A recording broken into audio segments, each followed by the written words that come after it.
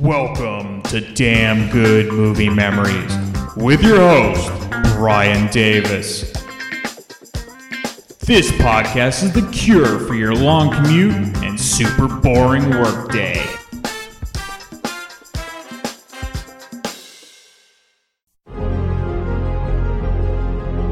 They were three cops who had nothing in common. Freeze! Big V, what are you doing here? Hey, man, keeping the streets safe, boys. One would do anything to get ahead. You truly prepared to be despised within a department? Yes, sir, I am. One had his own brand of justice. How's it gonna look in your report? It'll look like justice. That's what the man got. And one loved the spotlight. What exactly do you do on the show, Jack? I teach Brett Chase how to walk and talk like a cop. The Night Owl Massacre. This is a heinous crime that requires swift resolution. 6 victims. One of them, one of our own. Interrogations will be led by Lieutenant Eben Exley. I need some backup. Come on. All right, college boy, I'll help. Now, all of them are faced with solving one case. Don't move! I want confessions, Edmund. Oh, I'll break them, sir. These people are all in the morgue. And someone has to pay for it. There's something wrong with the Night Owl. I just can't prove it. They thought they had it all figured out. Anything bothering you about the Night Owl case? The fact that you guys won't let it get filed away. I didn't kill nobody! But what started as a murder You talk only to me on this one. became a mystery that could cost them everything. Why was Susan Lefferts at the Night Owl? I don't know. I never heard of the Night Owl till today. How about some payback, big time? We need evidence. I'll get the evidence. It was an information exchange. You have any proof? The proof had his throat slit. What do you want, Exley? I just want to solve this thing. Even if it means paying the consequences?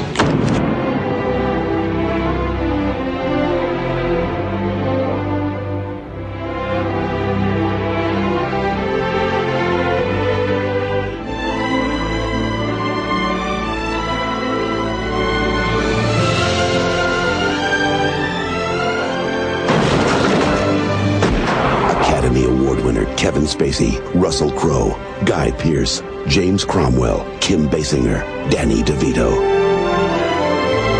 L.A. Confidential.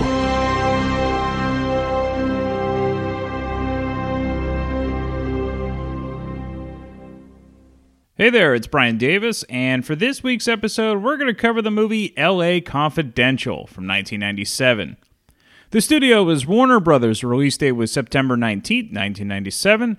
The running time, 138 minutes, and it was rated R. The budget, $35 million, and the box office took in $64.6 million. That was domestic gross, making it the 24th ranked movie of 1997. It did make an extra $60 million internationally. Rotten Tomatoes gives it 99% fresh from 115 reviews. We have to find out who that 1% was. Their critics' consensus was taut pacing, brilliant, dense writing, and Oscar-worthy acting combined to produce a smart, popcorn-friendly thrill ride. Roger Ebert definitely was not one of those 1% negative reviews. He gave it 4 out of 4 stars at the time, and here's his review. Confidential was a key magazine in the 1950s, a monthly that sold millions of copies with its sleazy exposés of celebrity, drugs, and sex. I found it on my dad's night table and read it breathlessly. The stories of reefer parties, multiple divorces, wife swapping, and leading men who like to wear frilly undergarments. The magazine sank in a sea of lawsuits, but it created a genre. The trash tabloids are its direct descendants. Watching LA Confidential, I felt some of the same insider thrill that Confidential provided. The movie, like the magazine, is based on the belief that there are a million stories in the city, and all of them will raise your eyebrows and curl your hair. LA Confidential is immersed in the atmosphere and lore of film noir, but it doesn't seem like a period picture. It believes its noir values and isn't using them for decoration. It's based on a novel by James Ellroy, that lanky, sardonic poet of Los Angeles sleaze. Its director, Curtis Hanson, who directed Bad Influence and The Hand That Rocks the Cradle, weaves a labyrinth plot, but the twists are always clear because the characters are so sharply drawn. We don't know who's guilty or who's innocent, but we know who should be. The film is steeped in LA lore. Ellroy is a student of the city's mean streets. It captures the town just as that post-war moment when it was beginning to become self-conscious about its myth. Joseph Wambaugh writes in one of his books that he's constantly amazed by the hidden threads that connect the high to the low, the royalty to the vermin in Los Angeles, where a hooker is only a roll from stardom, and vice, as they say, versa. One of the reasons LA Confidential is so good, why it deserves to be mentioned with Chinatown, is that it's not just plot and atmosphere. There are convincing characters here, not least Kim Basinger's hooker, whose quiet line, "I thought I was helping you," is one of the movie's most revealing moments. Russell Crowe and Guy Pearce are two Australian actors who here move convincingly into star-making roles, and Kevin Spacey uses perfect timing to suggest his character's ability to move between two worlds while betraying both. Behind everything, setting the moral tone and pulling a lot of the plot threads, is the angular captain, seemingly so helpful. James Cromwell, who is the kindly farmer in Babe, has the same benevolent smile in this role, but the eyes are cold, and his values can be seen perhaps the road ahead to Rodney King.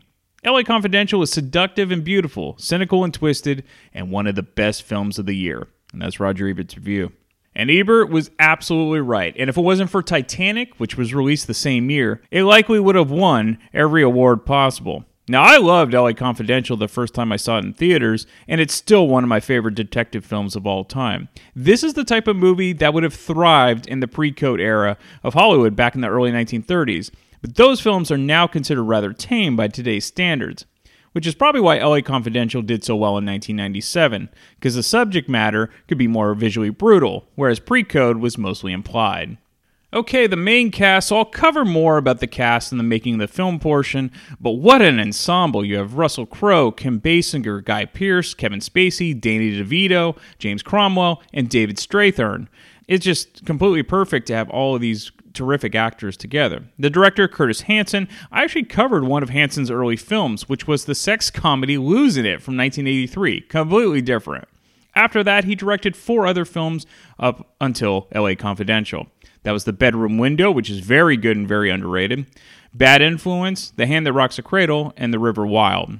Okay, let's get into the making of the film. So the original budget was $15 million. It did increase to another $20 million. And the producers and director Curtis Hanson knew they couldn't get big-name actors if that was the low budget for the time. Therefore, they needed to find the perfect ensemble of actors just about to hit it big that would fit this smaller budget. Curtis Hanson directed, co-wrote, and co-produced the film. He wanted to direct the tale of Los Angeles, in which he grew up in, which was Reseda. He was a Valley kid. He was also trying to incorporate elements of old-time Hollywood and Beverly Hills as well, because his uncle owned a shop there. He wanted the darkness that was rarely shown about Los Angeles in a Hollywood film. Once Hanson read the novel of LA Confidential written by James Ellroy and released in 1990, this was the story he wanted to adapt to a film. He had read Ellroy's earlier works as well and was definitely a fan, but one of the challenges was to reduce the 500-page novel of LA Confidential into a cohesive screenplay. That would include looking at portions of the novel that didn't fit the emotional resonance of the screenplay, and then he could therefore remove. Like much of the backstories of the characters were eliminated for the purposes of the film. And this happens a lot with film adaptations from novels. The other part of adapting the novel was finding the best examples of ensemble plot points they could adapt to screen. This, of course, is very tricky because if you adjust certain elements of the plot, there can be ramifications from this adjustment which could cause other plot points to fall apart. Meaning if they change one scene, it could inadvertently cause another scene to unravel. Hanson co-wrote the script with Brian Helgeland, who was also a friend of Ellroy, and they pitched the script to Warner Brothers, and the studio was not enthusiastic about the script at all, partly because the execs were burnt out on period pieces that took place in the 1950s, and those Raymond Chandler-type detective stories. The other issue was having 3 main characters, the detectives. The studio wanted to focus the story around the Bud White character, and then have a superstar play that role. Now, a bit of a side note about the author, James Ellroy. His mother was murdered when he was 10 years old, which is likely the reason he became so fixated with crime and eventually writing crime novels. LA Confidential was one of 4 novels he wrote covering the time period of 1948 through 1959. This time period also included the infamous Black Dahlia murder case of Elizabeth Short. Hansen really had to work on the studio to prove that all three characters were vital to the story, not just one big character. It really was an ensemble piece. And the great part about ensemble films is when it's done right, it's magical. It's like a sports team. It's much more fun to watch the team play together, rather than just letting one superstar do everything. Sorry, LeBron. Also, the element of film noir, which is now called neo-noir, was very frowned upon by the studio back then because financially, they usually aren't box office smashes. They're appreciated by the film buffs and critics, but critical acclaim only holds so much clout before the studio gets the bottom line of what makes money and what doesn't. So, no surprise, Warner Brothers didn't want to finance LA Confidential. Hansen then found an advocate with producer Michael Nathanson, who hooked up Hansen with a film company named New Regency. The film could be financed by New Regency and then distributed by Warner Brothers, because New Regency had a distribution deal with Warner's. Again, Hansen really wanted to cast unknowns in the main roles. Part of the reason, besides financially, was with unknowns, the audience doesn't have preconceived biases coming into the film, meaning the audience didn't like or dislike an actor without seeing the film, or who was the hero and the villain, and who would be killed and who would survive based on the actor's past work. This all comes into play with films, whether you realize it or not. It's much like reading a novel. Your feelings towards the characters evolve while going through the story because it's all brand new, and that's why you wanted to keep the actors fresh. Maui Finn ended up being the casting director on the film and was vital in getting the main players to fit the characters. The actors had to fit the time period the film was set in. Now, Russell Crowe was a relative unknown to American audiences at this time, as he was best known for his Australian films. The character Bud White was actually supposed to be a giant of a man, the biggest and baddest cop in Los Angeles. Now, Crowe thought he was initially miscast, but he was in an Australian film called Romper Stomper in 1992, which was about a Nazi skinhead group where Russell Crowe was the leader. This performance helped that tough guy angle for him being cast as Bud White. Also, James Ellroy would call Crowe during the making of the film to give him short messages and notes about the Bud White character, and this helped Crowe understand the character even better. Guy Pearce, another Australian actor, was hesitant about having to fly back and forth between Australia and Los Angeles for auditions, especially when he wasn't even sure he was right for the role. But his agent pushed for Pearce to audition, likely because Hansen had already made up his mind about casting Pearce as Ed Exley. Pearce also said the auditioning process was much different in Australia compared to the United States. With Australia, it was much more straightforward. You audition, and you either get the part or you don't. With Hollywood, you have a meeting, or multiple meetings. You do a screen test. You have various callbacks. It was a much more drawn-out and deliberate process. Because the cast were up-and-coming stars, it gave the film a contemporary feel, even for a period piece. Kevin Spacey in the early 90s was a relatively unknown theater actor, and Curtis Hanson always wanted Spacey to be in his films, but could never get studio approval for whatever reasons, likely because he was an unknown. But after Spacey won an Oscar for The Usual Suspects, magically, they didn't have any issues with him getting hired for LA Confidential. The part of Lynn Bracken was tough to cast because the character had to have an old-fashioned Hollywood glamour, but also been around town long enough to know the game, but not beaten down by the seediness of the town. Initially, Kim Basinger had passed on the role because she had just given birth to her daughter, and in her mind, she was semi-retired at that point. However, Hansen was so dead set on having Basinger in the role that he wouldn't take no for an answer. Next was getting Danny DeVito, which was important to have both DeVito and Basinger associated with the film, since the other major players were mostly unknown. DeVito and Basinger gave instant credibility to the film because of their past body of work. Hansen and cinematographer Dante Pinotti didn't want to fall into the trap of shooting the film in sort of a nostalgia haze, which sometimes would happen when modern films tried to recreate a past era. And they accomplished their goal extremely well, and you definitely get the historical vibe without it feeling stale. It's very glamorous and really elegantly shot. Plus, it's neo-noir, so there's always a temptation to make everything dark. But that's not the case in LA Confidential. Actually, LA Confidential almost has a 1970s detective film vibe to it, interestingly enough. The other conscious decision by the costume folks was not to go crazy with the characters wearing hats.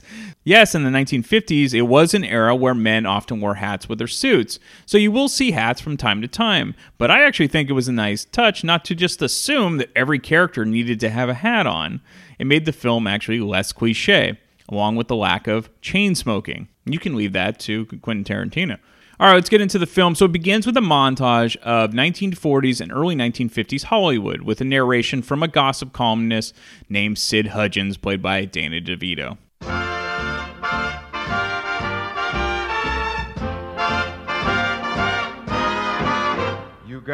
Come to Los Angeles. The sun shines bright, the beaches are wide and inviting, and the orange grove stretches far as the eye can see. There are jobs aplenty, and land is cheap. Every working man can have his own house, and inside every house, a happy all-American family. You can have all this, and who knows, you could even be discovered. Become a movie star, or at least see one. Life is good in Los Angeles. It's paradise on earth. That's what they tell you anyway. Because they're selling an image.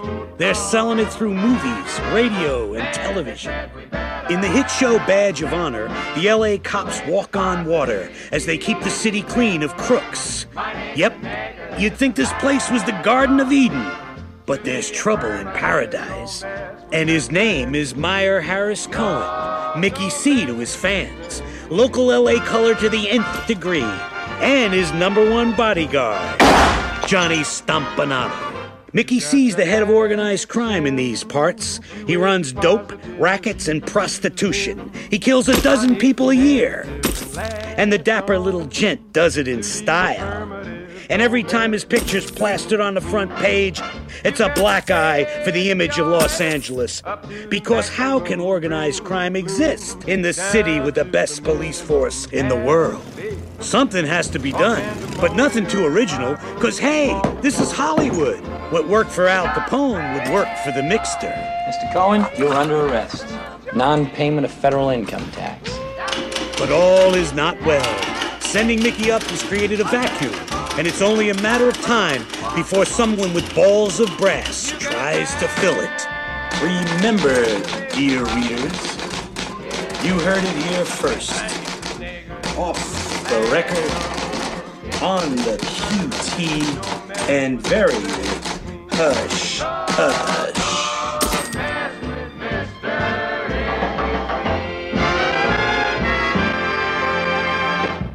Now, what's interesting about this film, as you will discover, is the writers of the screenplay didn't fall into the trap of using 1950s vernacular for all of the characters. The only character that uses the jargon and the slang of the times is the Sid Hudgens character. This was incredibly savvy because it doesn't alienate the modern audiences, but it still allows for nostalgia to exist in the film. We are then introduced to 3 different members of the police force. Officer Bud White, played by Russell Crowe, Sergeant Jack Vincennes, played by Kevin Spacey, and Sergeant Ed Exley, played by Guy Pearce. Bud is hard-nosed and grizzled. Jack is a celebrity cop and gets the headlines and works as a consultant on a cop TV show. And Ed is a fresh-faced, by-the-book officer looking to rise up the ranks as quickly as possible because his father was a much-lauded detective and he was killed in the line of duty.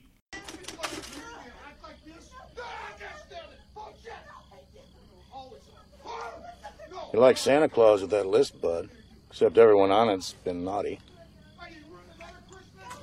Guy's been out of queue 2 weeks. Leave it for later.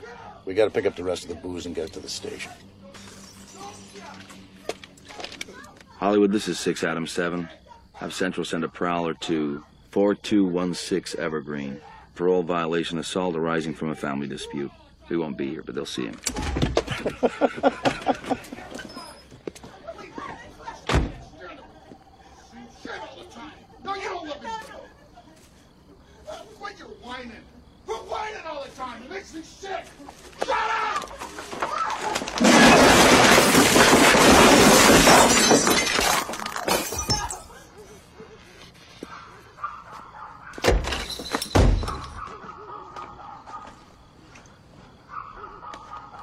Who in the hell are you? Ghost of Christmas Past. Did you dance with the man for a change? What are you, some kind of smart ass?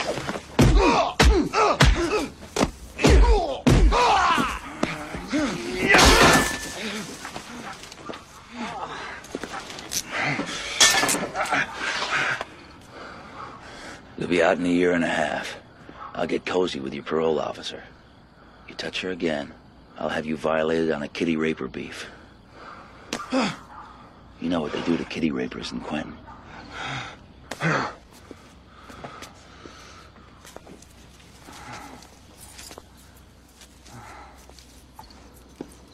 Got someplace you can go? Go get yourself fixed up.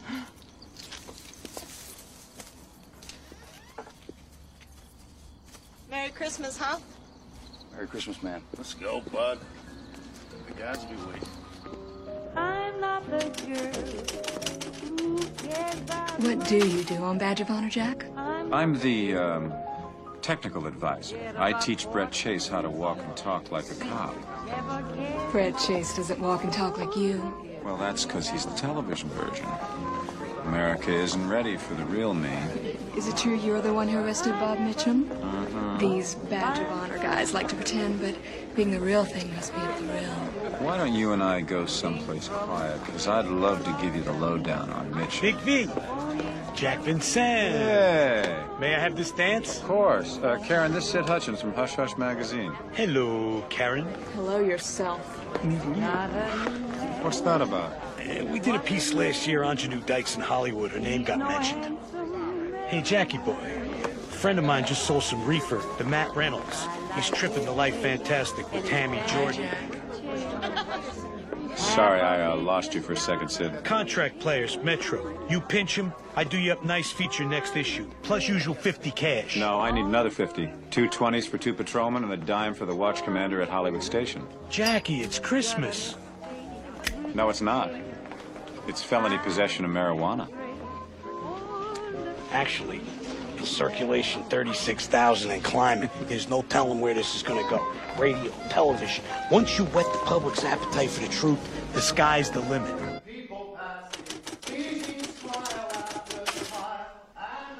Sergeant Ed Exley, son of the legendary Preston Exley. Must be a hard act to follow. Why not make a mark somewhere else? Why become a cop, Ed? I like to help people. We heard 2 officers were assaulted this evening. What do you think about that? It goes with the job. But I took the report, and luckily they're okay. Aren't you a little young to be watch commander? It's only for tonight. The married men have Christmas Eve off. That's a good lead for the story. Sure. Merry Christmas, Captain. Merry Christmas, sir. Ed wants to be a detective, and his captain, Dudley Smith, played by James Cromwell, tries to talk him out of it, saying that Ed is too by the book to be a detective. He wouldn't be able to stomach the gray areas of being a Los Angeles detective. The gray areas like planting evidence on a supposed guilty person to get in an indictment, or beating a confession out of a supposed guilty person, or shoot a hardened criminal in the back to prevent a court hearing from happening. On the other hand, Bud has the mentality that Captain Smith mentioned to Ed. He'll get rough for almost any situation, and by design. He has intimidation through fear and strength, and he especially has a sore spot for men who beat women. And then there's the finesse and showmanship of Jack, who makes sure that the media folks, like the sleazy Sid Hutchins, is on the scene to take pictures when Jack makes his ceremonial arrests, like a pot bus on a celebrity, just like when Robert Mitchum was arrested back in the day. What are you doing here? Hey, you know me. I'm keeping the streets safe, boys. All right, take these 2 and get them dressed and book them. Yes, please, sir. Don't Jack, party's upstairs. Okay, I'll be right up. Next thing.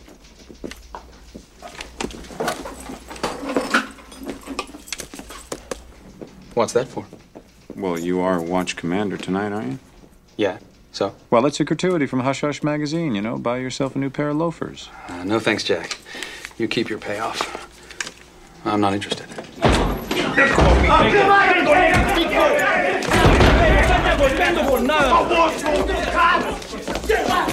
the hell's this? 6'6". Mexican, sir. The ones who assaulted Brown and Helenowski. Yeah, I heard Helenowski lost 6 pints of blood and Brown's in a coma. They're home with bruises and muscle pulls. That's not what I heard. Let's get these men booked and into the lockup. Hey, Stat, you guys hear what those taco vendors did to Helenowski and Brown? Helenowski lost an eye, and they're reading Brown his last rites. Well, that ought to make for a very Merry Christmas for Helenowski and Brown. Hey, guys. Guys. They brought the Mexicans in. They're downstairs. Yeah, come on, guys, let's get him. Hey, Stensland, the party's upstairs. This doesn't concern you. Come on, guys. Haven't you got work to do? Go back to the party. Hey, come on. It's Christmas. Help me out, Come on, Exley, out of the way. Move it! It's Christmas Eve. I've just got a few more questions for the kid. Hey, we don't all have to be down here. Guys. Go.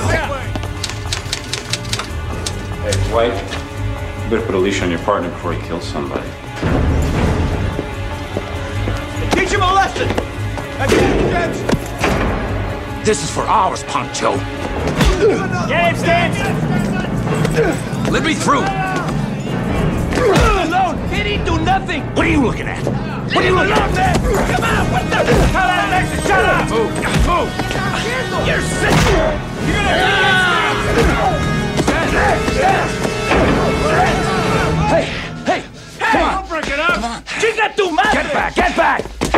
Yeah, and fuck your mother! Fuck you! Come on, wait! Stop, officer! That's an order! Hey! Yeah, all right! You're all going in my report! Go, Exley!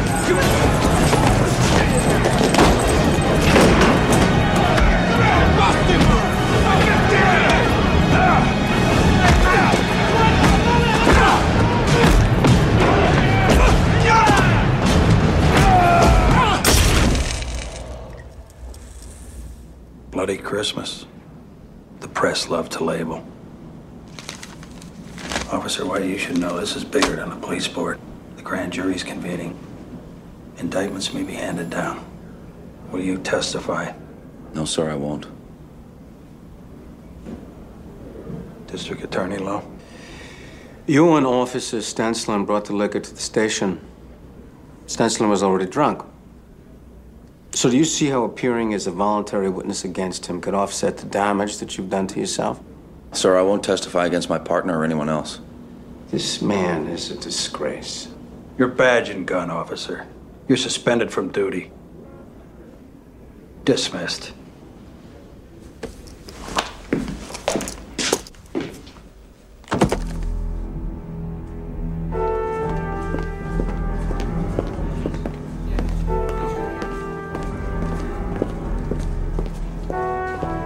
Ed, we need police witnesses to offset the damage done to the department. I'm asking if... Justice has to be served. Of course I'll testify. I'm glad you feel that way, Edmund. Most of the men don't. That's because they think silence and integrity are the same thing. Not exactly the image of the new LAPD we're trying to create. Welcome to Los Angeles, the city of the future. May I make a suggestion, sir? By all means. The public will expect the department to protect its own and sweep this under the carpet. Don't. Shift the guilt to men whose pensions are secured. Force them to retire. But somebody has to swing. So indict, try, and convict Richard Stensland and Bud White. Secure them jail time. The message will be very clear. This department, your new LAPD, will not tolerate officers who think they're above the law. So Bud won't rat on his friends. Ed wants a clean department and will willfully testify, of course. And then there's Jack, who initially says he won't testify until the powers that be threaten to take away his TV show. And magically, he's willing to testify against the officers that started the jail riot. And Jack rationalizes his decision by telling Ed that the officers that are going to be kicked off the force are going to be retiring soon anyway. So he'll get a soft suspension and be back on the force in weeks. Essentially, it's a vacation. Bud meets with Captain Smith off the record at a bar. Bud is put back on the force as the captain likes having a tough guy cop willing to do what's necessary for certain cases. And he's assigned to a job immediately for the captain. The new assignment is to beat the crap out of a secondary mobster who's trying to fill the void of Mickey Cohen, who's been put in prison for 10 years. And since the DA wants Los Angeles to be crime-free, Bud is the muscle to make sure this gangster doesn't do business in LA. Ed is now lieutenant detective. He takes a call of a robbery homicide at a diner called the Night Owl. It's an absolute massacre, as the diner employees and patrons were all brutally killed. And one of the patrons was Bud's partner, who was recently discharged for the jail riot, and there were 6 victims in total. Also, one of the victims was a woman named Susan Lefferts. Bud had seen her in a chance encounter outside of a liquor store sitting in a vehicle, and she had her nose bandaged up. Bud thought she was being abused, but actually she was just recovering from a nose job to look more like Rita Hayworth. The man she was with was Pierce Patchett, played by David Strathairn, who is a high-end pimp that has a stable of women who look just like movie stars. Bud finds out from the liquor store owner where Patchett lives and questions him and discovers these details. The next stop is another woman in Patchett's harem, Lynn Bracken, played by Kim Basinger, whose look is very much reminiscent of Veronica Lake. Come on, I know you're not asleep. You talking to me? What do you want? My $5. It was the only one I had, and one corner was torn off. Right now? No, Hey, look, don't make me Dollface. call the conductor. Tell me Hand leave it us over alone. and forget it. Understand. Oh, baby. Bad news. Pocket. You have to go. Go? Shorty cash over. Something very important has come up and you have to go. But I'll make it up to you, okay? I'll get I will, I promise. Excuse me. Oh, I hope your friend owes you something. Is it the cops?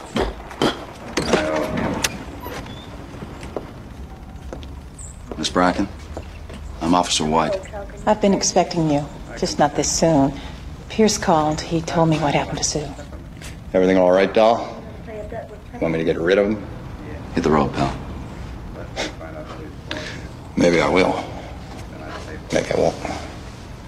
LAPD shitbird, get the fuck out of here or I'll call your wife to come get you. Well, I'm turning in.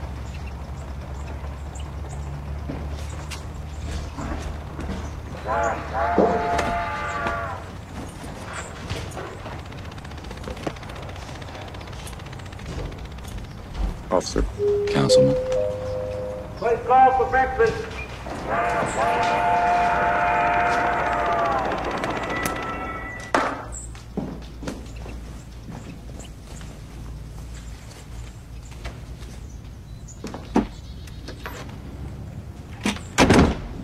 Would you care for a drink? Yeah, scotch. Straight.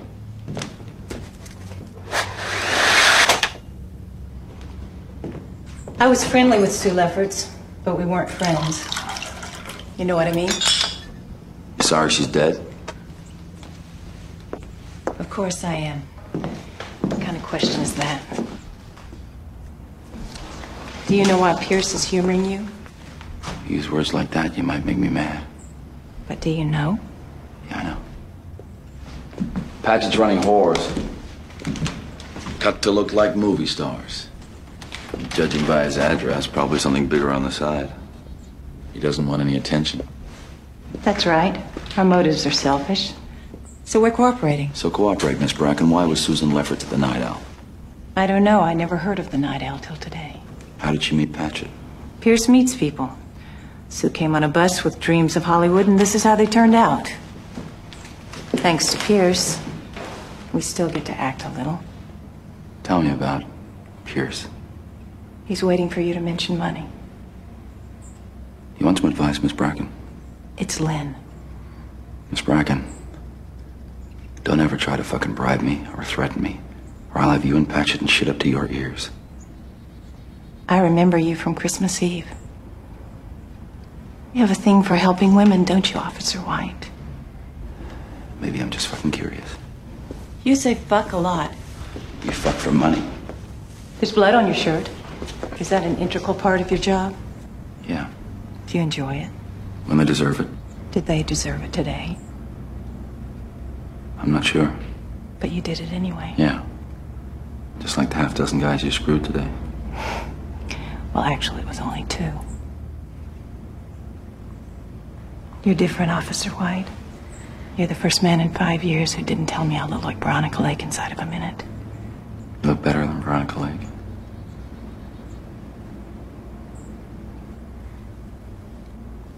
Pierce Patchett. He takes a cut of our earnings and invests it for us. Doesn't let us use narcotics, and he doesn't abuse us. Can your policeman's mentality grasp those contradictions? He had you cut to look like Veronica Lake. No. I'm really a brunette. But the rest is me. And that's all the news that's fit to print. It's nice Nice meeting you, officer.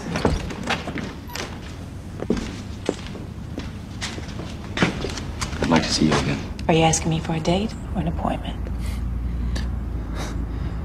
I don't know. If you're asking me for a date, I should know your first name. Forget I asked. It was a mistake. Ed and Jack get a tip about 3 black men who were seen in a maroon coupe with shotguns.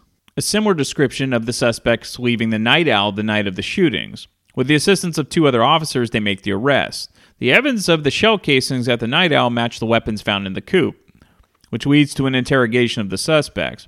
Ed takes the lead on the interrogation and, using some tricks of the trade, has the audio of each room piped in through the speakers to each interrogation room by using switches hidden under the table. This way, if a suspect tries to rat out one of the guys, the other suspect hears it in real time with their own ears. I ain't got shit to say till I see a judge. Were you on hop? You guys were all passed out when we arrested you. Were you hopped up, Ray? I and Lewis fuck with that shit, man, not me. Where do they get their stuff? Come on. Give me one to feed the DA. It'll make me look good. And I'll say Sugar Ray's not a punk like his sissy partners.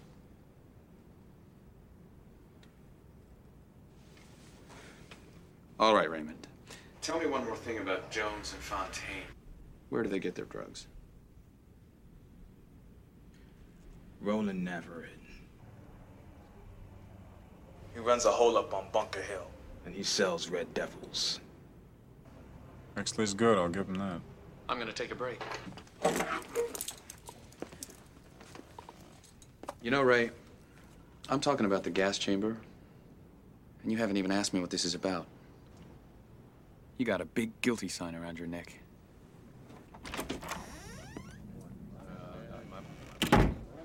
That was masterful, Edmund. This one's ready to go.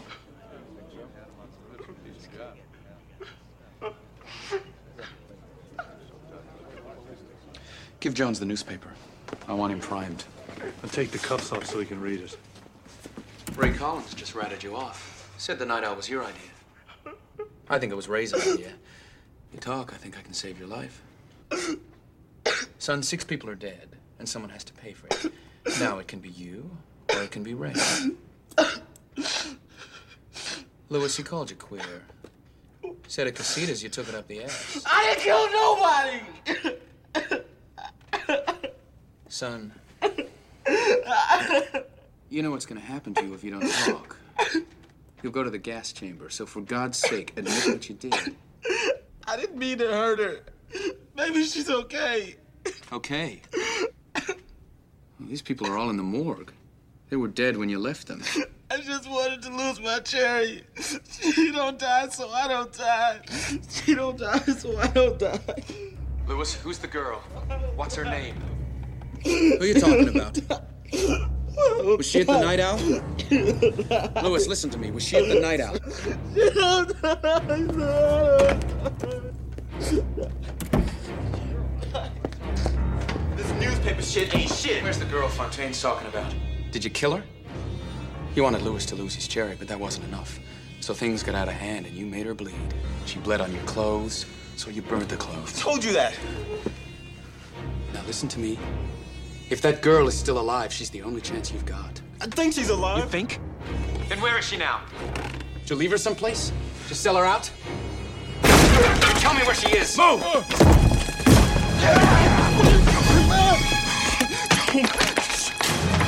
White! Line 6! Where's the girl? White, I have this under control. Put the weapon down! Here's the girl!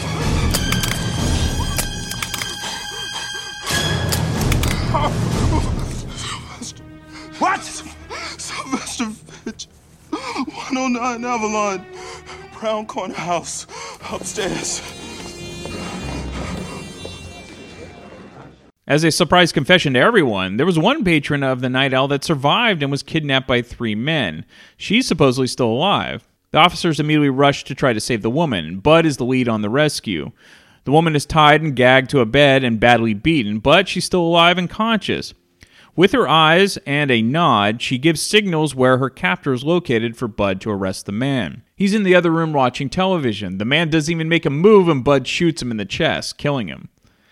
Bud then pulls out a gun out of his pocket and fires it into the wall to make it seem like the man attempted to shoot him. Bud then places the gun in the man's hand. As Captain Smith mentioned earlier, this was the type of justice he was talking about. No trial for this guy. It was an immediate execution. You went around back, sir.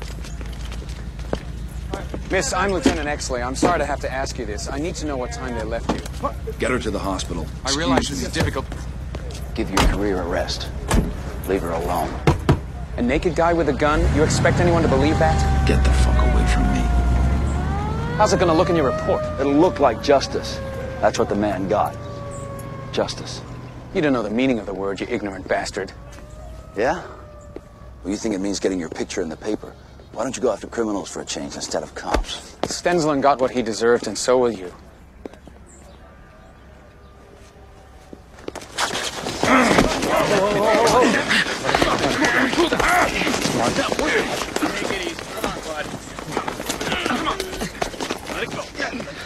Supposed to stay away from the man when his blood is up. His blood's always up. But perhaps you should stay away from him altogether. Raymond Collins, Ty Jones, and Louis Fontaine. They are considered armed and extremely dangerous. Repeat, the Night Owl suspects have escaped. So after killing the one suspect, the three that were held for questioning escaped from custody. Ed gets a tip of where the suspects might be, and he decides to bring a shotgun with him. This firearm will later lead to a certain nickname for him. There he is. You did good, kid. The scene of the place was a nightmare. Blood everywhere. Who'd have thought? Shotgun Ed. Shotgun Ed. Somebody get him cleaned up. Shotgun Ed. Come on, kid. So yes, Ed took out all of the suspects after they began firing on him and his backup. The other officer was killed. And just like that, Ed is a legend in the making and receives a Medal of Valor. In the meantime, Bud is infatuated with Lynn and often parks outside of her house, watching the various customers come and go. No pun intended. Finally, one morning, he knocks on her door, and she tells him she was wondering when he'd show up again, and you can guess the rest. In other shenanigans, Sid and Jack set up a scandal for the district attorney. Sid discovered that on the side, the district attorney has flings with men, and considering that this was the 1950s, this would essentially end his career. Sid hires a struggling actor named Matt Reynolds to seduce and put the DA in a compromising situation where Sid can get photos of the whole thing and then use the information to blackmail the DA. Jack shows up at the motel room that Sid arranged for Matt to take the DA to. Jack has a change of heart about the whole setup, but when Jack arrives to presumably call off the ruse, he finds Matt lying dead on the floor with his throat cut. We then cut to Bud with Lynn, and we find out what makes him lose it when he sees abused women. Where'd this come from? When I was 12, my old man went after my mother with a bottle. I got in the way. So you saved her. Not for long. I'm sorry, it's none of my He business. tied me to the radiator. I watched him beat my mother to death with a tire iron. And he left me there.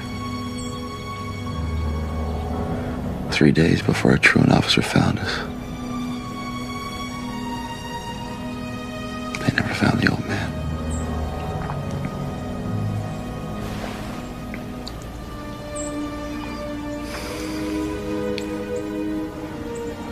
Is that why you became a cop?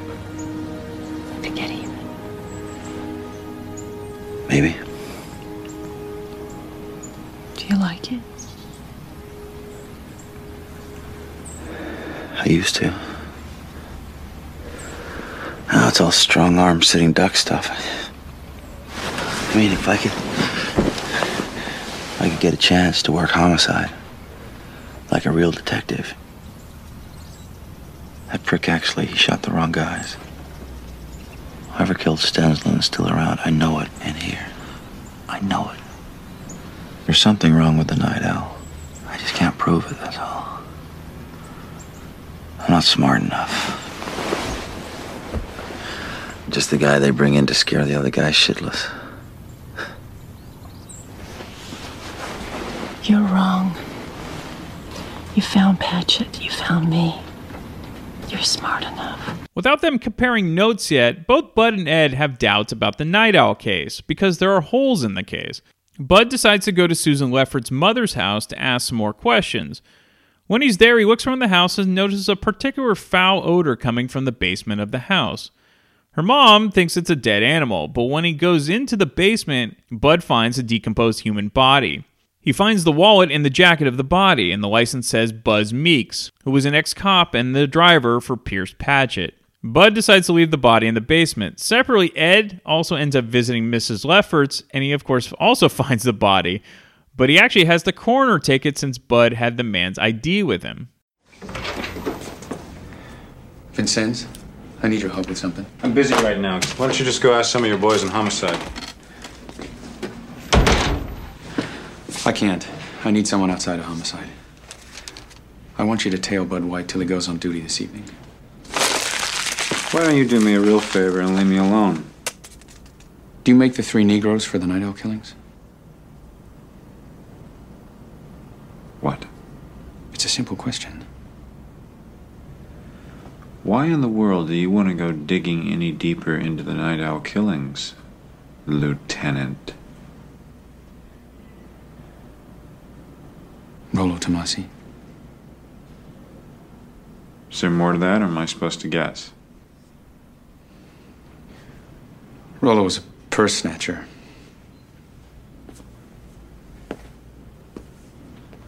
My father ran into him off duty. And he shot my father 6 times and got away clean. No one even knew who he was. I just made the name up to give him some personality. What's your point? Rollo Tomasi's the reason I became a cop.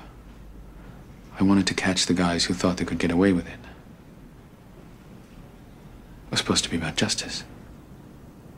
Then somewhere along the way, I lost sight of that. Why'd you become a cop?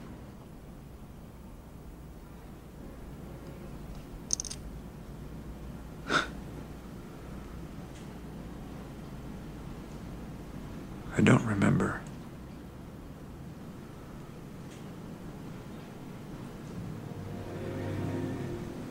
What do you want, Exley? I just want to solve this thing. Night Owl was solved. I want to do it right. Even if it means paying the consequences? All right, college boy, I'll help. But there's a case your boys on homicide don't care about. They think it's just another Hollywood homicide. But I don't. You help me with mine, I'll help you with yours. Deal? Deal.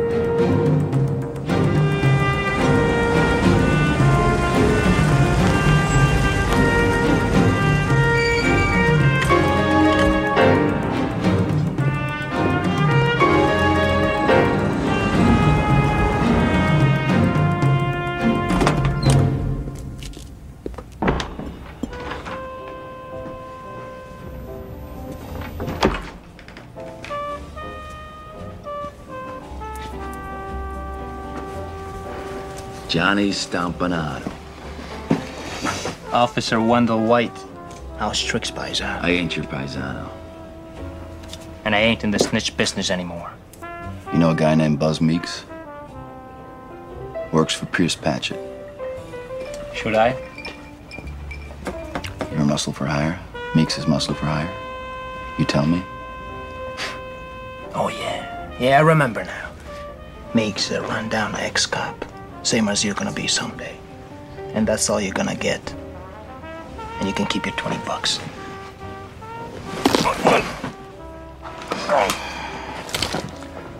What do I get if I give you your balls back, you wop cocksucker? Okay. Okay. There was a rumor going around that Meeks had a line on a large supply of H. And? Nothing. He skipped out.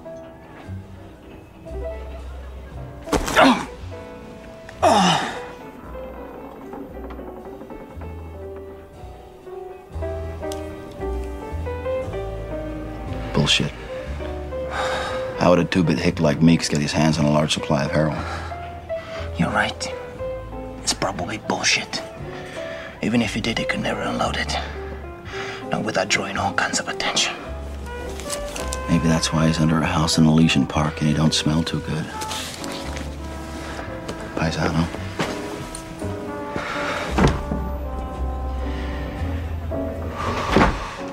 So while Bud is trying to track down the leads, Ed is having Jack follow Bud. Ed doesn't even realize that he and Bud are trying to solve the same case.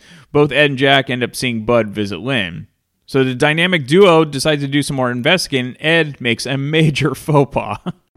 I think your case and my case are somehow connected. It's fleur-de-lis again. Fleur-de-lis? Yeah. Whatever you desire. Porno. High-class whores, cut to look like movie stars. Who knows what else? Reynolds, the kid that got killed, was involved. So's Pierce Patchett. The millionaire? Yeah, I think we should go talk to him. First, I want to brace Stompanato.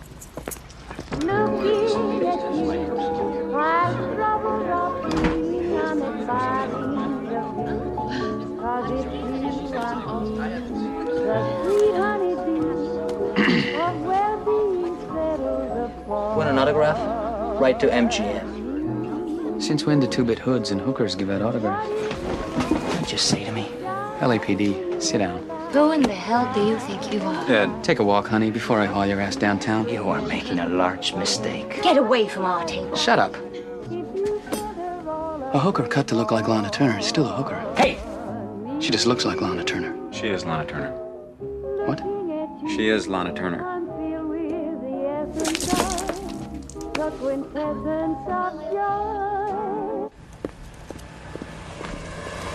How was I supposed to know?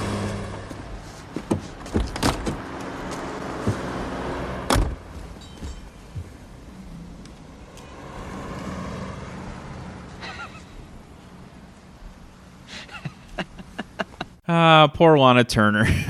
Well, since questioning the real Lana Turner didn't work as planned, Ed decides to go for the lookalike, Lynn.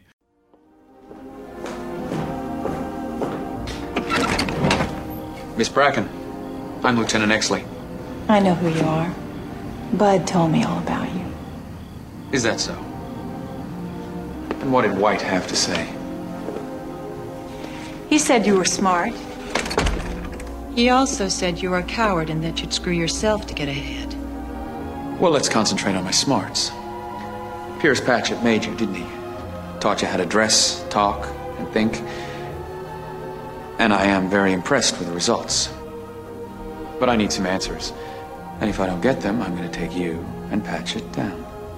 Pierce Patchett can take care of himself. And I'm not afraid of you.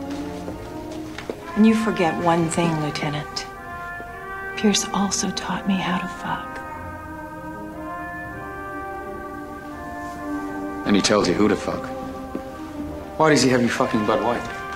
What makes you think I'm not seeing Bud because I want to? It would be easier for you if there was an angle, wouldn't it? You're afraid of Bud because you can't figure out how to play him. He doesn't follow the same rules of politics as you do. It makes him dangerous. I can handle Bud White. Can you? I see Bud because I want to. I see Bud because he can't hide the good inside of him. I see Bud because he makes me feel like Lynn Bracken and Nuts and Veronica, like look-alike who fucks for money. I see Bud because he doesn't know how to disguise who he is. I see Bud for all the ways he's different from you. Don't underestimate me, Miss Bracken. The way you've underestimated Bud White.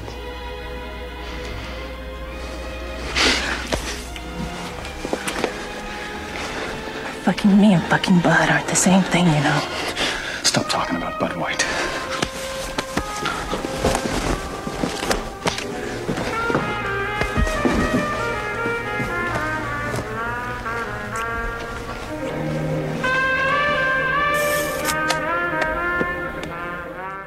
This was a nice setup by Lynn, as Sid was in the window all along, waiting to take photos of Ed and Lynn together. Everyone is screwing each other in Los Angeles in one way or the other.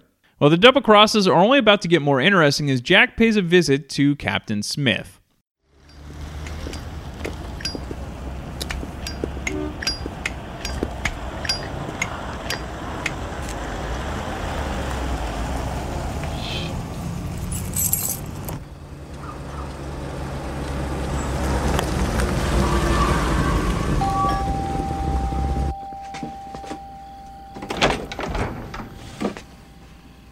Jack Vincennes.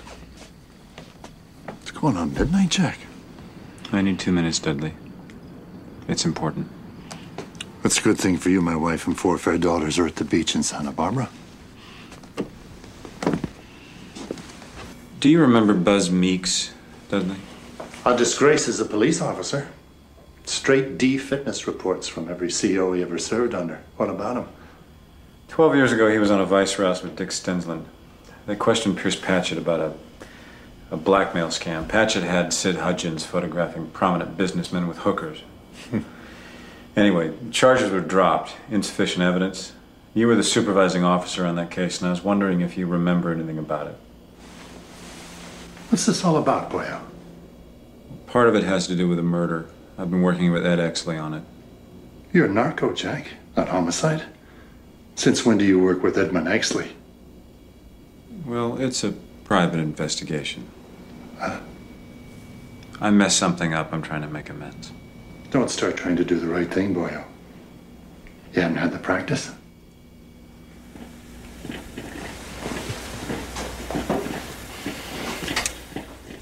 Buzz Meeks and Dick Stensland. So, what does Exley make of all this? No, I haven't told him yet. I just came straight from the records room.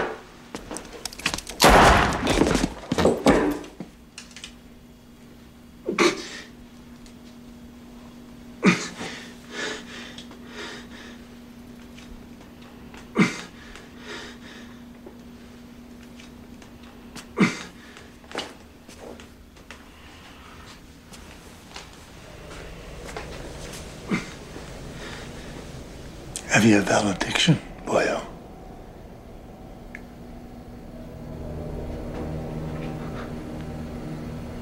Rollo Tomasi.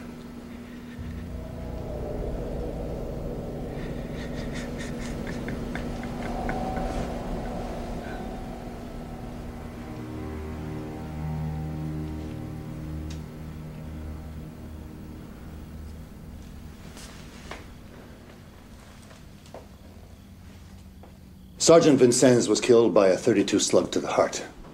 Time of death approximately 1 a.m. Although he was found in Echo Park, preliminary forensics indicates the body was most likely moved. I want 2-man teams to scour that entire neighborhood. Our justice must be swift and merciless. That is all.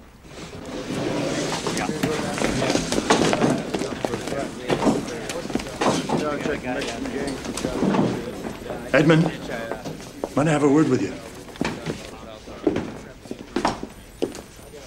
We're trying to run down a lead on an associate of Vincennes. The records check has led to a dead end. What's the name? Rollo Tomasi. You ever heard Vincennes mention him? No, I haven't. Well, probably nothing.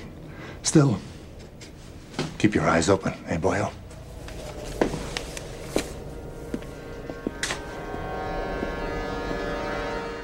Aha, only Ed knows about the MacGuffin known as Rollo Tomasi. This was such a great scene because it totally catches the audience off guard, mostly due to Kevin Spacey playing the scene so unassumingly. Okay, so we know that Captain Smith is dirty, but what is the payoff to all this corruption? Everything will play itself out in the next 30 minutes, and it's up to you to find out what will happen. This is one of the best neo-noir films ever made. It's got everything that's great about the 1940s detective and film noir films with the grittiness of modern police mysteries. The acting is truly top-notch. It's an extremely well-crafted film, and it deserved to win tons of awards, but sadly, again, it was released the same year as Titanic, so that wasn't going to happen. But for me, LA Confidential is a far superior film to Titanic.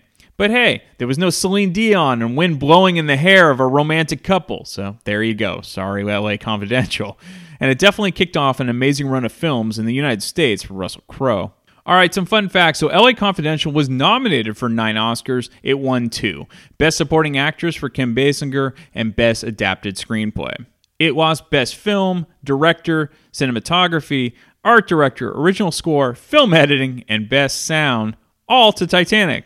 Curtis Hanson hired dialect coaches for the Australian-accented Russell Crowe and Guy Pearce and also had them watch old detective films in order for them to grasp the feel of 1950s Los Angeles cops. There was a 1999 TV pilot starring Kiefer Sutherland as Jack Vincennes, which of course never turned into a full-fledged series. Though interestingly, it wasn't too many years later before Sutherland starred in the extremely popular series called 24. There was a sequel in development as recently as 2020, which would have taken place in 1974, with both Russell Crowe and Guy Pearce reprising their roles, and then having Chadwick Boseman playing a young upstart cop. That would have been terrific. But sadly, the sudden death of Boseman put an end to those plans. And for me, Boseman was the second coming of Denzel Washington. In preparation, Curtis Hanson showed his cast and crew the films Kiss Me Deadly from 1955, Bad Influence from 1990, The Killing from 1956, The Bad and the Beautiful from 1952, In a Lonely Place from 1950, Private Hell 36 from 1954, and The Lineup from 1958. And if you were wondering about the body count in this film, 30. All right, we have DJ Metal Mike Tyler from ThatMetalStation.com and his partner in crime, Bill Roseberry. They joined me for a great discussion that we always have when we get together. And I'll be back next week to talk about yet another random movie from my DVD collection. Okay, we're back with a dynamic duo and 2 of my favorite detectives, and that's Metal Mike Tyler and Bill Roseberry. Welcome back, guys. Thanks for having me, Mr. Bad Beat. What's going on, Brian? Appreciate it, man. Love doing this. I always go through, films. Bill was generous enough to give me kind of a list of all the movies he has. And Bill and Mike are always around each other. And so a lot of their tastes are similar. And one of the films I mentioned that both of them really lit up was LA Confidential. And we'll start with Mike on this one. Are you a fan of classic film noir? And I'm guessing then if you are, then you're a fan of neo noir. Oh, that's a definite yes. Yeah, I love movies of all kinds, and I love old movies. It was something that my mom and dad kind of fostered in me as a young child, and one of my favorite type of movies. I mean, I'm a big sci-fi fantasy freak, and I love horror too. But one of my other favorite genres, not just in movies but in books, is mysteries. I love a good mystery. I love a good whodunit. Mm-hmm. And some of my favorite movies have been, like The Maltese Falcon and Double Indemnity and movies like that. I just love, and like you said, I love the whole film noir, the look of it. Another one we just recently watched, which we've talked about covering, I consider it a film noir, and that's The Stranger with Orson Welles and Edward G. Robinson. And,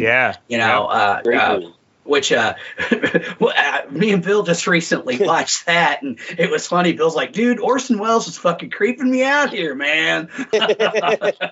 It's perfect. Oh, he was great. So anyway, yes, I'm a big fan of that. So I'm a big fan of neo-noir as well. Even when they mix the genres, like some of my favorite science fiction stories is the robot novels by Isaac Asimov, because he takes the mystery, the pulp mystery, and mixes it with the sci-fi, and I just love that kind of stuff. So sure. And speaking of the creepy factor, I think all film noir has a sort of creepiness to it. Whether sure. The femme fatale, and in this case, I think Danny DeVito is kind of sleazy and creepy in his own way. Oh, yeah. Oh, yeah. So let's get Bill. How about you? Are you a classic film noir guy, or are you more like kind of the newer mysteries? Because I know you liked The Nice Guys. We talked about The Nice Guys. Well, I mean, not that The Nice Guys is the same as LA Confidential, but it's got a lot of old school feel to it too. I don't think I'm as much of an. I like a good movie, but I don't know how I really categorize myself. I don't watch a ton of old movies, but when I see a good one, I'll add it to my collection. Like I have stuff like Casablanca, and I'm trying to think some westerns I know you like. Oh yeah, lots of old John Wayne westerns and Jimmy Stewart westerns and things like that. And I own stuff like The Wild Ones and On the Waterfront. I got a lot of older movies too in my collection, but I don't think that I necessarily go to that. It just depends on how well the movie's done when I'll watch it. And one thing that I do like is a good mystery. I mean, even when I do my writing, if I do any creative writing, I lean towards suspense and things like that is where I write. I like reading suspense novels. So this movie had a lot of that in it for me, and then the cast is probably what drew me to it the most. Okay. As at that point in my life, I mean, it's huge. Unfortunately, it sounds dirty to say it now, but I was a big Kevin Spacey fan, and I was getting used to Russell Crowe there, and I really liked Guy Pearce at that point. Russell Crowe really stole my heart when he did Gladiator, but he was a few years later. Yep. Right. He was fantastic in LA Confidential, though. And then James Cromwell, what a great actor he is. And then Danny DeVito, you're right, he was such a creep in that movie. And as I watch it now that I've had a 15-year journalism career under my belt, he really bothers me. He has no ethics, does he? His media ethics are completely out the window. Oh, he is the typical sleazy tabloid, especially for that era. I mean, they still exist, obviously, but back then that was he was true to form on that. And so I'll keep going to Bill on this one because you mentioned the writing. Did you read the book adaptation? And then after you answer, we'll get Metal Mike to talk about it. No, I did not read the book. That's funny. This is a question you need to ask Mike because he did read the book. So he can tell you more about that. I have not, though. So, Mike, did you read it after the movie or before the movie? Yeah. Okay. I was curious, and I'd heard that the book was different from the film, and it is. It's long. It's really long. Yeah. Well, all his books are, man. Yeah. And they all kind of interconnect. Like, you'll have characters from one, and I haven't read the other books yet, but yeah, it's definitely different. One of the interesting things about it, though, of course, of the book is it kind of gives you more background on the characters, and none of the characters, I'm talking the three male protagonists, are very likable when you first meet them. Great point. Especially in the book. But as the story goes along and the journey they go through, by the end of it, you're on their side totally, but much like the movie in that respect. But yeah, I gotta say, man, in some ways I thought the movie was better than the book.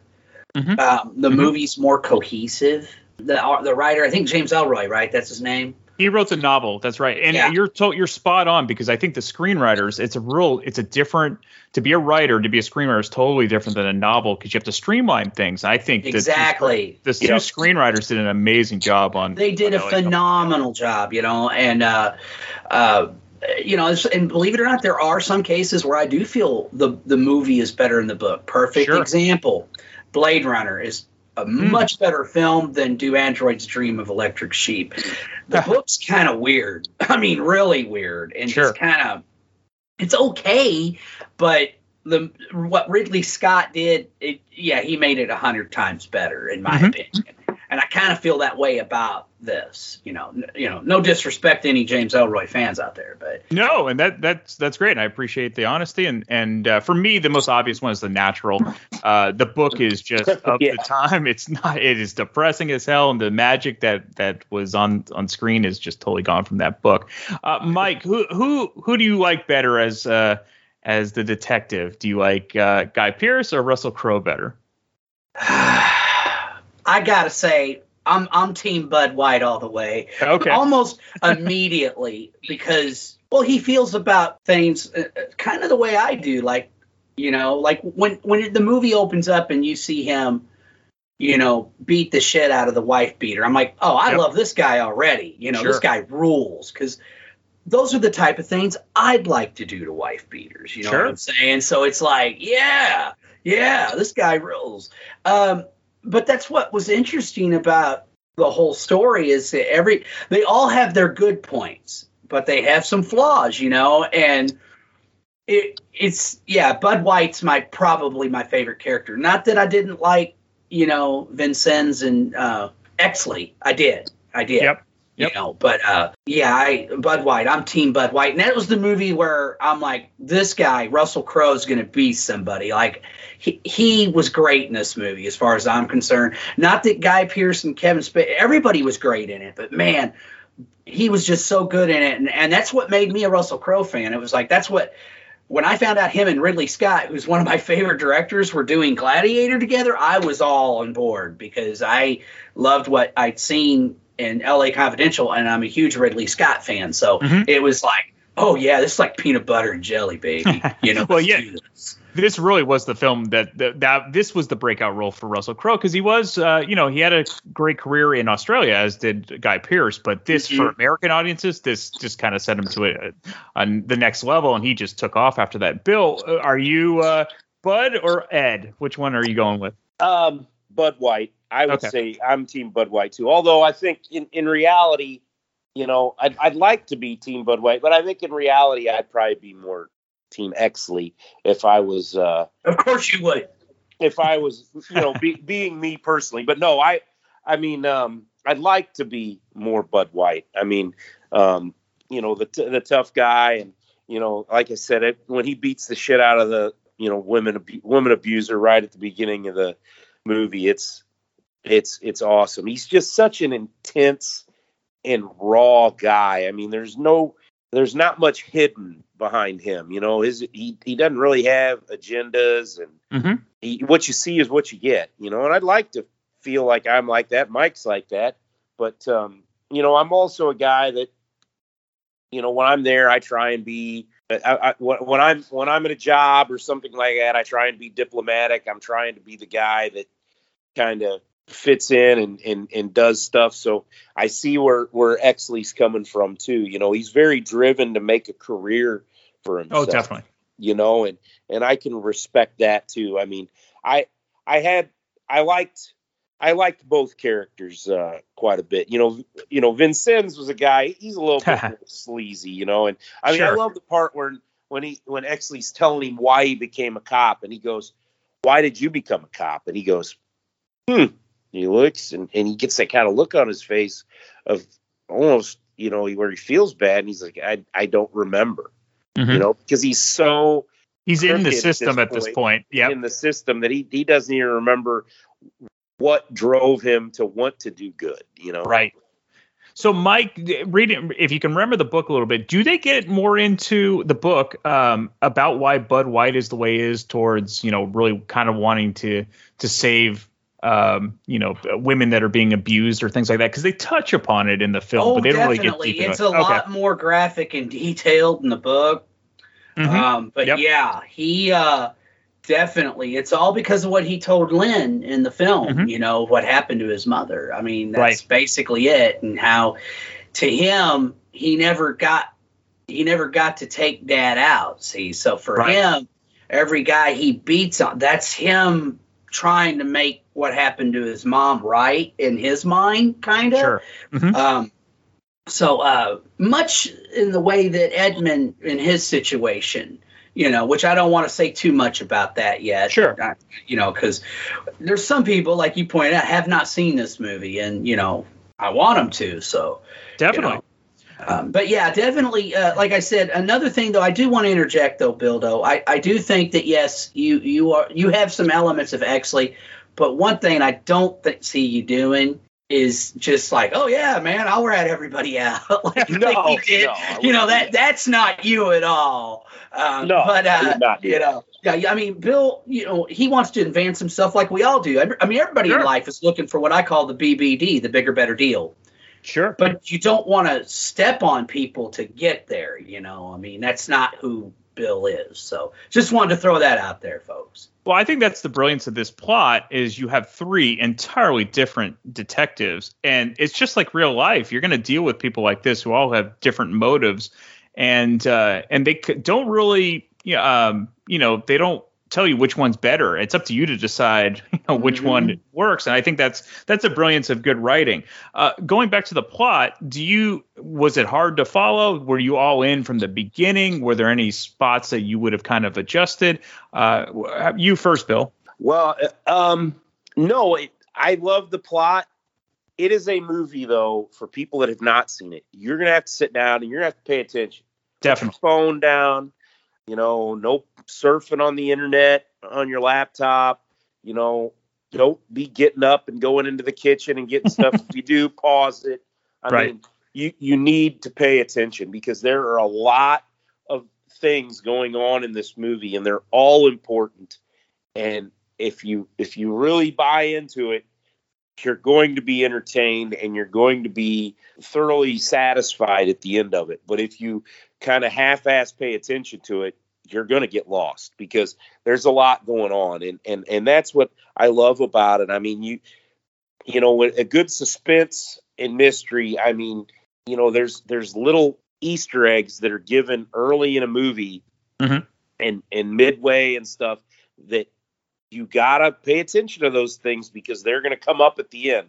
There's going to be a quiz at the end, and you better have been paying attention so you can pass the quiz and figure out the end of the movie. And this is a great one for that. There's plenty of twists and turns and small Easter eggs to pay attention to. And that's why I think something's lost on not having the movie theater experience anymore, because that's a place where you can really hyper focus on a thing. Right. And as easy as it is to have it at home, and you're going to be distracted because there's too many distractions at home. Mike, how did you feel about the plot? Was there anything you would have changed, or did you enjoy? Was it easy to follow for you? I'm with my buddy here, Bill. I think that you cannot casually watch L.A. Confidential. Agreed. You just can't. And, but that's what I love about it. I like a movie that makes me think, man. If a plot to a film is predictable, then I don't think it's a good. If I know what's going to happen before before I've even seen it, then that's boring to me, man. Sure. It doesn't do anything for me. So for me, honestly, I'm going to come out and say this. I think this is one of those movies that there's certain movies that are perfect movies. Mm-hmm. I think this is a perfect movie. Like, I don't think there's any flaws in this film, in my opinion. And the performances, and the writing, the structure, the plots, everything. It's a perfect movie, man. And there's only a few of those movies, people mention like Back to the Future. I would concur with that. That's a perfect movie. It hits all the beats for what it was trying to achieve. I feel that way with L.A. Confidential.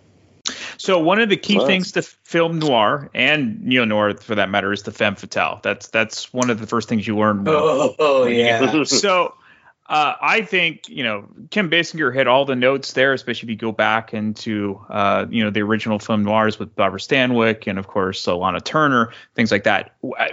Did you find her to be the perfect femme fatale, or would you have picked someone different? If you would have, who would you have picked? And no. Sorry. No. I thought she was perfect. I thought, and keep in mind, this is at a point in her career where Kim wasn't really the A-lister that she had been, and she was getting a little older, but still a very beautiful woman. Yeah, I thought she was perfect. I mean, I ain't gonna lie, man. I think maybe the reason why I love Bud White so much is I do see a bit of myself in Bud, Like Bill pointed out, I'm kind of a guy that, there ain't no mystery about me. I wish I was one of those like cool, enigmatic guys, but I'm not, man. What you see is what you get. I put it all out there. It's just the way I am. And the fact that some people underestimated Bud throughout my life, and I know this to be true because I've had it confirmed by people, I've been underestimated.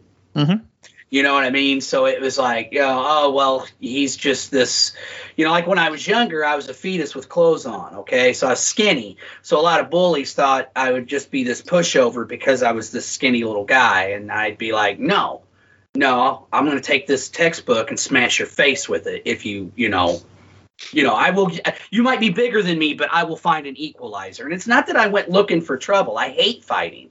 Hate it. But also the fact that I grew up with my brother, Mark, who's mentally disabled, I had to defend him a lot, I mean, you know how people are. I don't have to, write a book for anybody, but it's situations like that where people thought, oh, well, this guy's just going to be a puss, or he's, I mean, I've even had people say it, that they didn't think I was very smart, and part of that was on me because when I was in school at the time, I didn't really apply myself. So it's situations like that, because a lot of people think Bud's just this mindless thug. He's just this dumb oaf, and he's not. He's anything but. So to kind of tie it back to, because it's actually a good point. So Kim Basinger doesn't view him that way, and I think that's not why, at all. That's why they're kind of attracted to each other as well. How did you feel, Bill, about the femme fatale character? Would you have picked anyone else? I thought she was perfect. Matter of fact, I think that, in my opinion, this is probably the sexiest she ever was for me. The way they had her made up, just the clothes she wore, just the way she carried herself. And she's got to be, I mean, in her 40s at this point. Sure. And I mean, I thought she was, beautiful. It acted well. I mean, it's my favorite role in her entire filmography. I mean, okay. I think she is perfect in this movie. And you're right, as far as her and Bud's attraction, one of the reasons why I think Bud, obviously you're going to be attracted to her. I mean, she's just perfect. I mean, but the fact that she did see him and for what he really was and how smart he was, because what Mike was talking about, there's one point where they're having a conversation. He bought into the fact that he wasn't smart enough. Right. He bought into what other people thought of him, and it was something that he carried with him. I think we all do that. I mean, if people beat you down and they expect something out of you, at some point you start to feel, well, maybe they're right. Exactly. And she was great at lifting him up. I think the reason why he was able to be as successful towards the end of this movie is because of her. She gave him the confidence to do what all he did. And that was a brilliant part of her character. I mean, Lynn was just, like I said, she was she stole most of the scene, all the scenes she was in the movie. Sure. And they're like two lost souls that just kind of found each other, and they just commingle perfect. And she deserved the Oscar too. And I'm really glad that they got it right when she won Best Supporting Actress as well. All right, so we're going to kind of wrap this up a little bit. You guys just rewatched this. We'll start with Bill. Favorite scenes, takeaways that you got from watching this, because you guys always have something. And then after Bill answers, we'll go into what Metal Mike thinks. So go ahead, Bill. I mean, my favorite scenes are, when Bud White's beating the shit out of somebody. Those are all some of my favorites. I mean, well, we just talked action movies not too long ago, so yeah. But another scene, and I don't want to give two scenes that I love. Really are the one where with Exley and Vincennes, with Kevin Spacey and Guy Pearce, where he's talking to him about why he became a cop, and they're having that whole conversation. I touched on that earlier, where Spacey says he couldn't remember why he became a cop. I love that moment, and I love the moment at James Cromwell's house, which I don't want to give too much away about that. That's probably my favorite part of the movie, just that scene with James Cromwell and Kevin Spacey there. I mean, the first time I saw that, I was so floored. Yep. And, I just absolutely love that. Another one of my favorites, actually, is when David Strathairn. We haven't even talked about him. Jeez. Yeah, he's great. He was phenomenal in this, too. Yep. That's another actor that I absolutely adore, and he was great in this. Such cool under pressure and so sleazy. I mean, he was great. I liked the part when Bud went to visit him, and how cool he reacted to Bud. Like, he didn't act scared at all. He was just cool under pressure. And another one that is pretty funny is when Kevin Spacey and Guy Pearce go to visit I can't remember the guy's name because that's something Mike Johnny brought about. Stumpinato. Johnny Stumpinato. Is this the Lana Turner one? The Lana Turner one, where he so actually believes that Lana Turner is one of the whores, and is talking to her like that, and she throws the drink in his face, and Kevin Spacey's like, yeah, she is Lana Turner.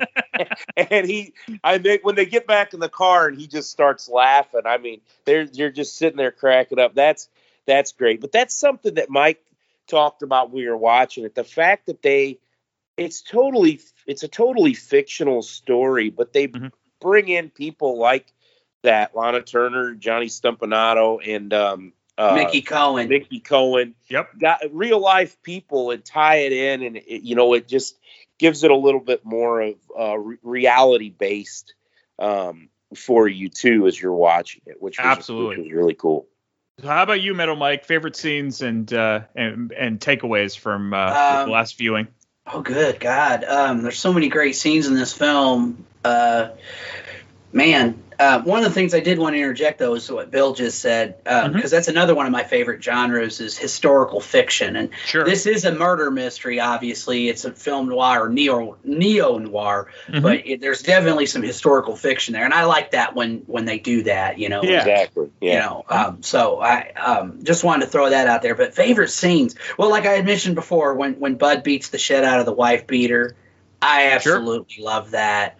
Oh, man, I don't want to say too much because I don't want to give anything away. It's such a good movie. But I really love the interrogation scene with Bud. It's so intense that, the whole where Exley starts and then Bud does what he does. I thought that was amazing. Oh, yeah. When he goes to rescue the girl, and does that. I thought that, and then him and Exley get into it, and here's another thing. We were just talking about David Strathairn.